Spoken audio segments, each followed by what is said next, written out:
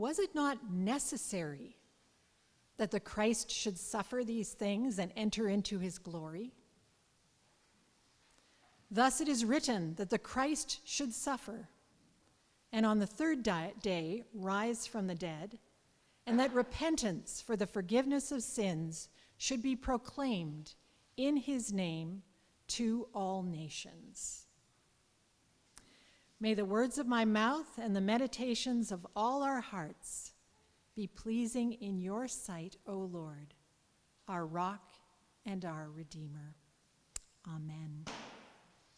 Well, again, good afternoon and welcome to Christ the King Anglican Church in Toronto on this octave of Easter. Again, octave of Easter, just a fancy way of saying the 8th day of the Easter season.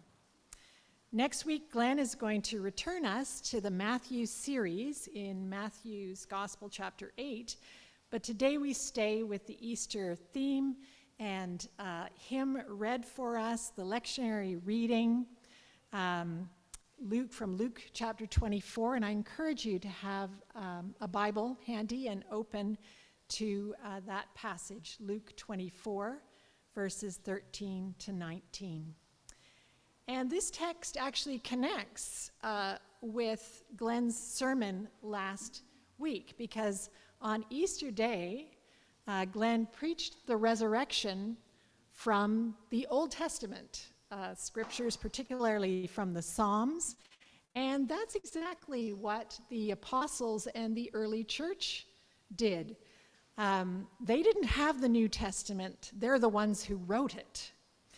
So they preached Christ crucified and risen from the Old Testament, and they learned that from Jesus himself, because in Jesus' resurrection appearances, he taught his disciples from the law and the prophets and the Psalms, everything concerning himself. So today the title of my sermon is just one word, but it's probably a word that many of you have never heard before. So I'm going to write it here on this page.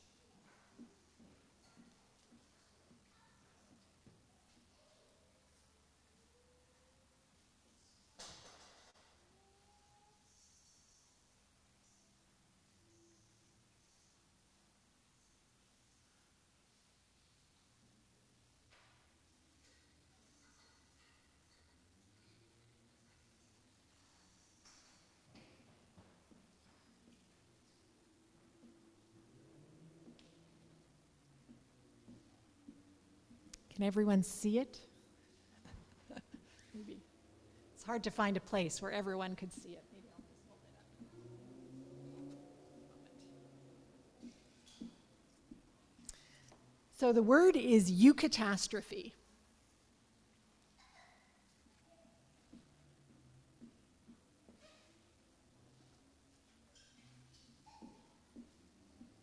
You may never have heard the word eucatastrophe, but you've probably heard the word catastrophe. Catastrophe, according to the dictionary, is an event causing great and often sudden damage or suffering. A catastrophe is a disaster. But the prefix EU, pronounced you, means good. We have a lot of words in English, actually, that have this prefix. Just one example is the word euphoria, which means feeling really good. So a eucatastrophe is a good catastrophe.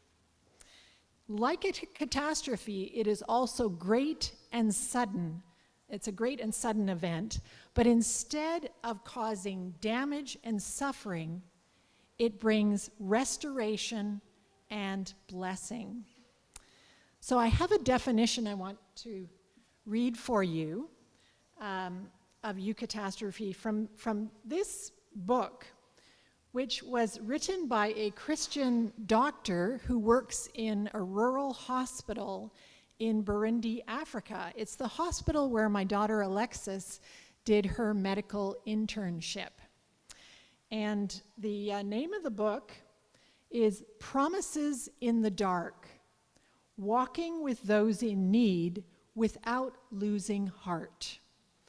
And the doctor's name is Eric McLaughlin, and he defines eucatastrophe like this. It's a literary term attributed to J.R.R. Tolkien, and it essentially means victory snatched out of the jaws of defeat. In Tolkien terms, for all of you Lord of the Rings fans, it's all the free peoples of Middle-earth standing before the armies of Mordor and a sure and certain death. Then at the last possible moment, the ring falls into the fire. In an instant, it is destroyed and evil crumbles. Out of the deepest defeat explodes a shock of victory. And yet, and this seems to be the distinguishing feature of a eucatastrophe, it happens in a way that makes sense of the rest of the story. It's the best type of ending.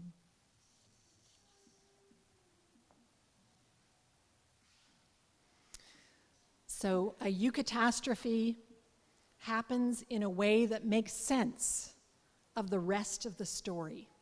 It's not just a reversal of fortunes, like when the Raptors were losing the game and then they got a few buckets in the clutch and pulled ahead for the win. That's just a reversal of fortunes. But a eucatastrophe is the capstone on a complete story in which all the rest of the story, including the painful and confusing parts, makes sense in light of the blessing that now breaks out and just eclipses everything. An example of a eucatastrophe from the Old Testament is when the patriarch Jacob lost his son Joseph and then got him back. So in that story, Jacob sends his favored son Joseph out to check on his brothers and the sheep, but Joseph never comes back. Now we, the readers, know why. It's because the brothers, jealous of Joseph's favored status, they sell him into slavery and fake his death. But from Jacob's perspective, Joseph is dead. After that, Jacob's life is consumed with grief over this loss, and he becomes very possessive of Joseph's little brother, Ben. Years go by, and yes, I know, we have Jacob and Ben right here. Years go by, and a severe multi-year famine hits. It hits a wide area, including Canaan, where Jacob lives, and Jacob's family is facing starvation. But there's a rumor that somehow Egypt anticipated this situation and stored up grain. So Jacob sends all his sons, except his beloved Ben, to buy food in Egypt. Good news, they come back with some food. But bad news, the ruler of Egypt is holding one of the brothers, Simeon, captive, and he says, "You're not getting him back, and you're not buying any more food unless you can prove you're honest men by bringing your youngest brother." Could things possibly get any worse from Jacob's perspective? He puts his foot down. No way, Ben is not going. More time passes, and the food that they bought in Egypt is running out. Finally, Jacob gives in to the family pleading. He feels utterly bereft as Ben leaves him. He feels like his life is just over. For Jacob, what happens next is a eucatastrophe. The brothers come back, including Ben, with food and so much more. They bring news. Joseph is alive, and he's ruler of Egypt. He has sent these wagons for you and the whole family to come to him. There's 5 more years of this famine thing, but Joseph's got food enough to take care of us all.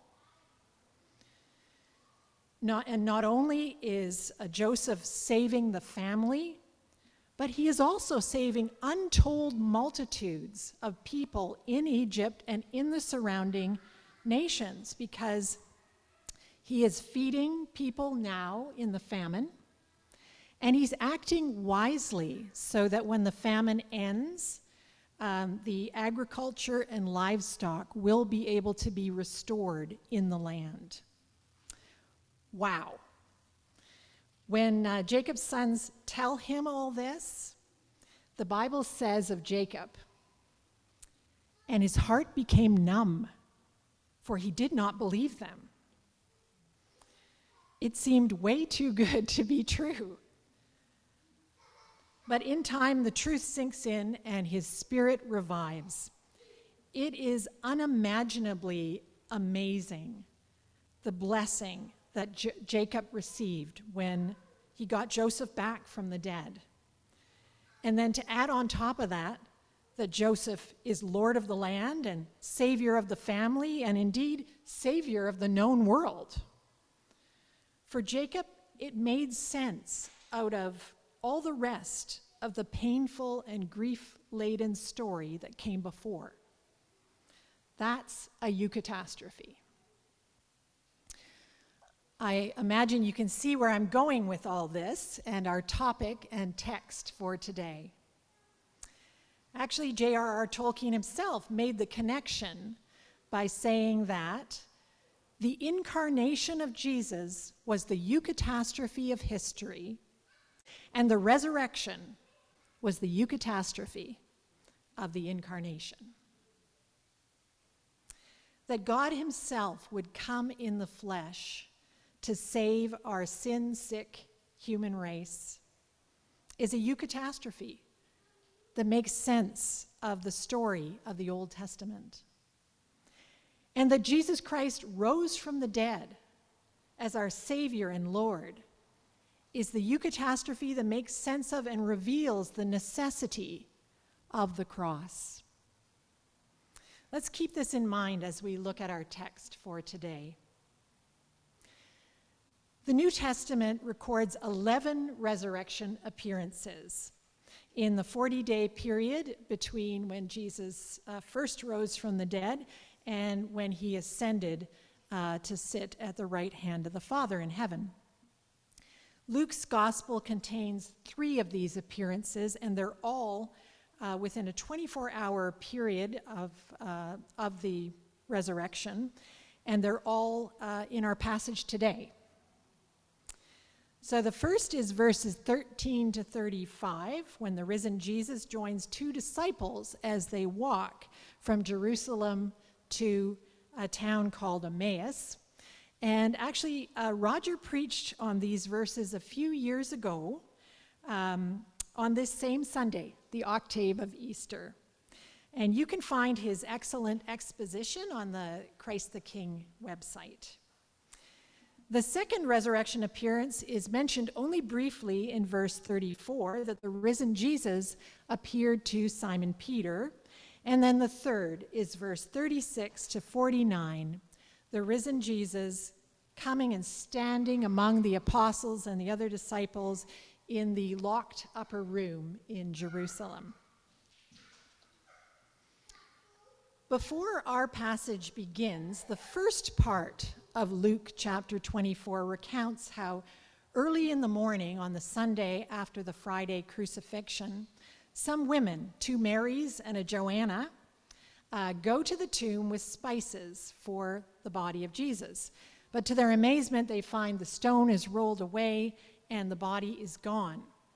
Then 2 angels show up and tell them, "He's not here. He has risen." The angels charge the women to go tell the 11 apostles and all the other disciples. And the women do this, but they are not believed. Although Simon Peter does follow up and confirm that the tomb is indeed empty. There's no body, just empty grave clothes. As our passage begins in verse 13, it is later that same day, and two disciples, one named Cleopas and the other one unnamed, are leaving Jerusalem and walking to this town of Emmaus. They are talking about all the things that have happened, and the risen Jesus draws up and walks with them. But verse 16 says, their eyes were kept from recognizing him. He asks them what they're talking about, and the question seems to take them by surprise. Verse 17, they stood still, looking sad. They're sad, they're dejected, and maybe a little annoyed and incredulous.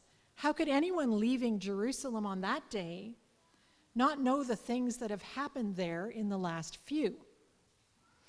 You know, it's funny how they think he is so clued out when he's actually prodding them to demonstrate that they're the ones who are clued out. Verse 19, what things? Things about Jesus of Nazareth, a prophet, a mighty man of God in word and deed. He had been their hope to redeem Israel from the Romans, but instead, disastrously, the leaders of Israel got him crucified by the Romans. And now more unsettling things are happening.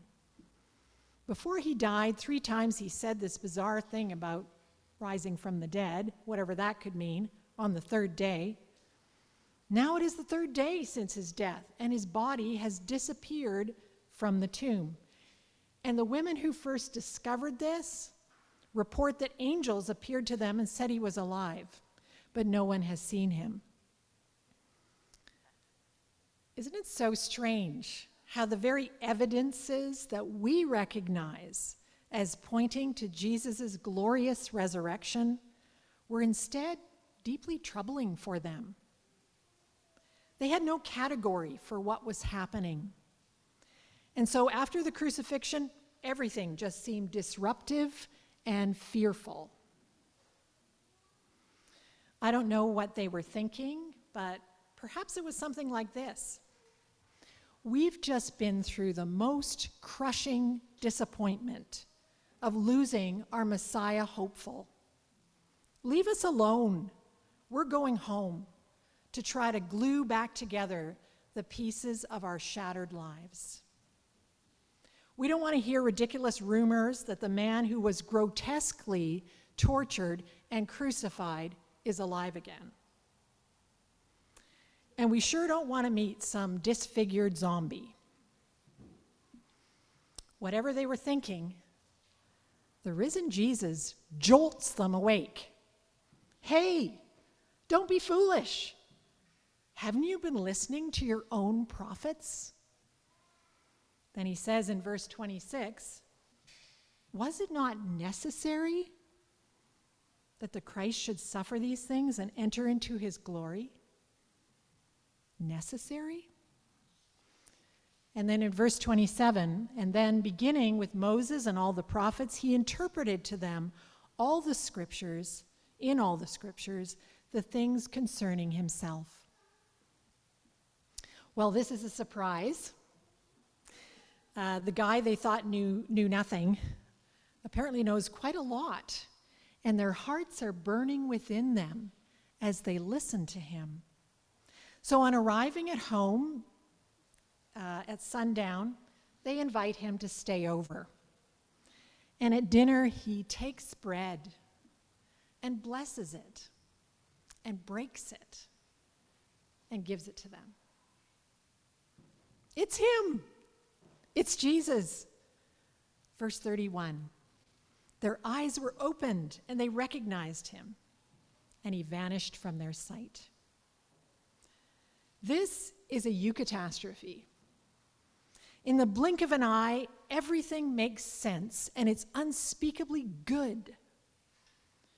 And it's breaking out all over. and sweeping them along in a tidal wave of blessing. Night has fallen, but who cares? They get up immediately, and by the light of the moon, hurriedly retrace their steps along the dark road back to Jerusalem, to share news that is better than they could have hoped or imagined. The cross was necessary, a fulfillment of Scripture and a cosmic victory. Jesus Christ has beaten sin and death. The grave could not hold him. He lives, he reigns, our Lord, our Savior, and indeed the Savior of the world. When they find the others back in Jerusalem, they learn by this point, they learn that by this point, the risen Jesus has also appeared to Simon Peter. They share their testimony, what happened on the road, and how he was known to them in the breaking of the bread. And then suddenly, Jesus himself is standing among them. Shalom. To their shocked, frightened silence, he says in verse 38 and 39, "Why are you troubled? Why do doubts arise in your hearts? See my hands and my feet, that it is I myself. Touch me and see. For a spirit does not have flesh and bones, as you see that I have." And he asks for something to eat, and he eats it before their eyes. Jesus is alive in the flesh. He is not a disembodied spirit, and he is not the product of some wishful thinker's hallucinations. His body is different in the sense that locked doors or geographical distances present no obstacle to him, and he could appear or vanish at will. But it's him. His body is transformed for life eternal, yet still bears the scars in his hands and his feet that speak of what he accomplished at the cross. I like the part where it says in verse 41 that they were still disbelieving for joy, because it reminds me of the eucatastrophe moment for Jacob, when his sons told him Joseph is alive and he's Lord of Egypt and Savior of the known world. Jacob literally could not believe it. His heart had been in the deep freeze for so long that it remained numb, at least for a bit. But gradually, the glorious reality dawned on him and thawed him out. It changed not only how he saw the future, but how he understood the painful and confusing past. There are so many resonances between what Jacob was grasping at that moment and what the disciples are grasping at this moment. It's unbelievable. Jesus is alive, and he's Lord and Savior of the world. But even as the truth is still sinking in for the disciples, Jesus gets down to business. They are all witnesses of what J.R.R. Tolkien rightly called the eucatastrophe of history. So guess what? They need to get the word out. And Jesus promises the empowering of the Holy Spirit to do this. Verses 45 to 49. Then he, the risen Lord Jesus Christ, opened their minds to understand the scriptures, which at that time consisted of the Old Testament, and said to them, "Thus it is written that the Christ should suffer, and on the third day rise from the dead, and that repentance for the forgiveness of sins should be proclaimed in his name to all nations, beginning from Jerusalem. You are witnesses of these things. And behold, I am sending the promise of my Father, the Holy Spirit, upon you. But stay in the city, Jerusalem, until you are clothed with power from on high. As we move towards the close of this sermon, what is the application for us? I think it comes as we recognize that God is unfolding a great story. In this great story, the resurrection of our Lord Jesus Christ and the spreading of the news of the resurrection of our Lord Jesus Christ to the ends of the earth is the eucatastrophe that will ultimately make sense of the whole story. And you are in this unfolding story. And your part in the story matters. So my prayer for you and for me today is that as we reflect on the eucatastrophe of the resurrection, it would strengthen our hearts to continue playing our parts, whatever they may be. Even as we may feel like nothing makes sense and we're getting nowhere and we just want to throw in the towel and go home. Think of the experience of Jacob, grieving sorrow and trouble upon sorrow and trouble. And then the news comes that not only changes the future, but makes sense of the past. Think of the experience of the disciples on the road to Emmaus, just giving up and going home, unable to see the signs of hope right in front of them. And then Jesus walks and talks and breaks bread with them. And their eyes are opened to the good news that changes how they see everything, and their hearts are strengthened to join the mission of taking this good news to the ends of the earth. We too can have our eyes opened and hearts strengthened every time we come together as the body of Christ in his presence to share in the word and the sacrament. By way of conclusion, I want to give the last word to the Christian doctor serving in the rural hospital in Burundi. It's one of the poorest countries on earth, and this man surely knows what it's like to struggle with grief and discouragement as he plays the part to which the Lord has called him. He says this: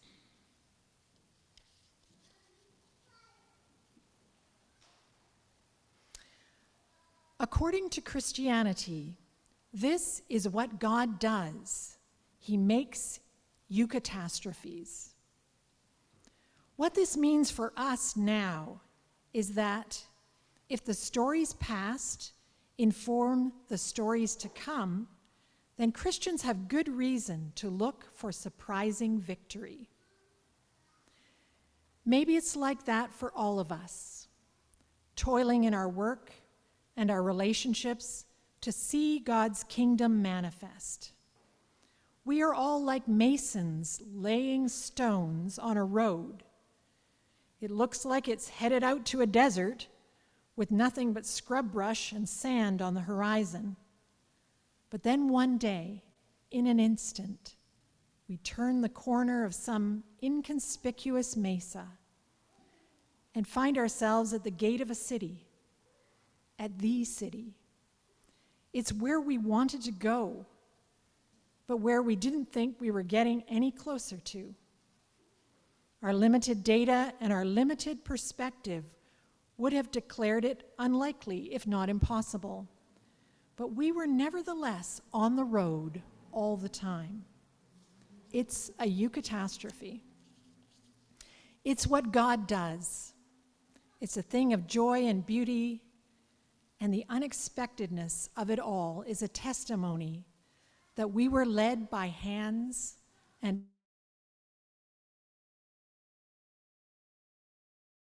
all is that our own small efforts were woven into this mighty arrival, the best type of ending.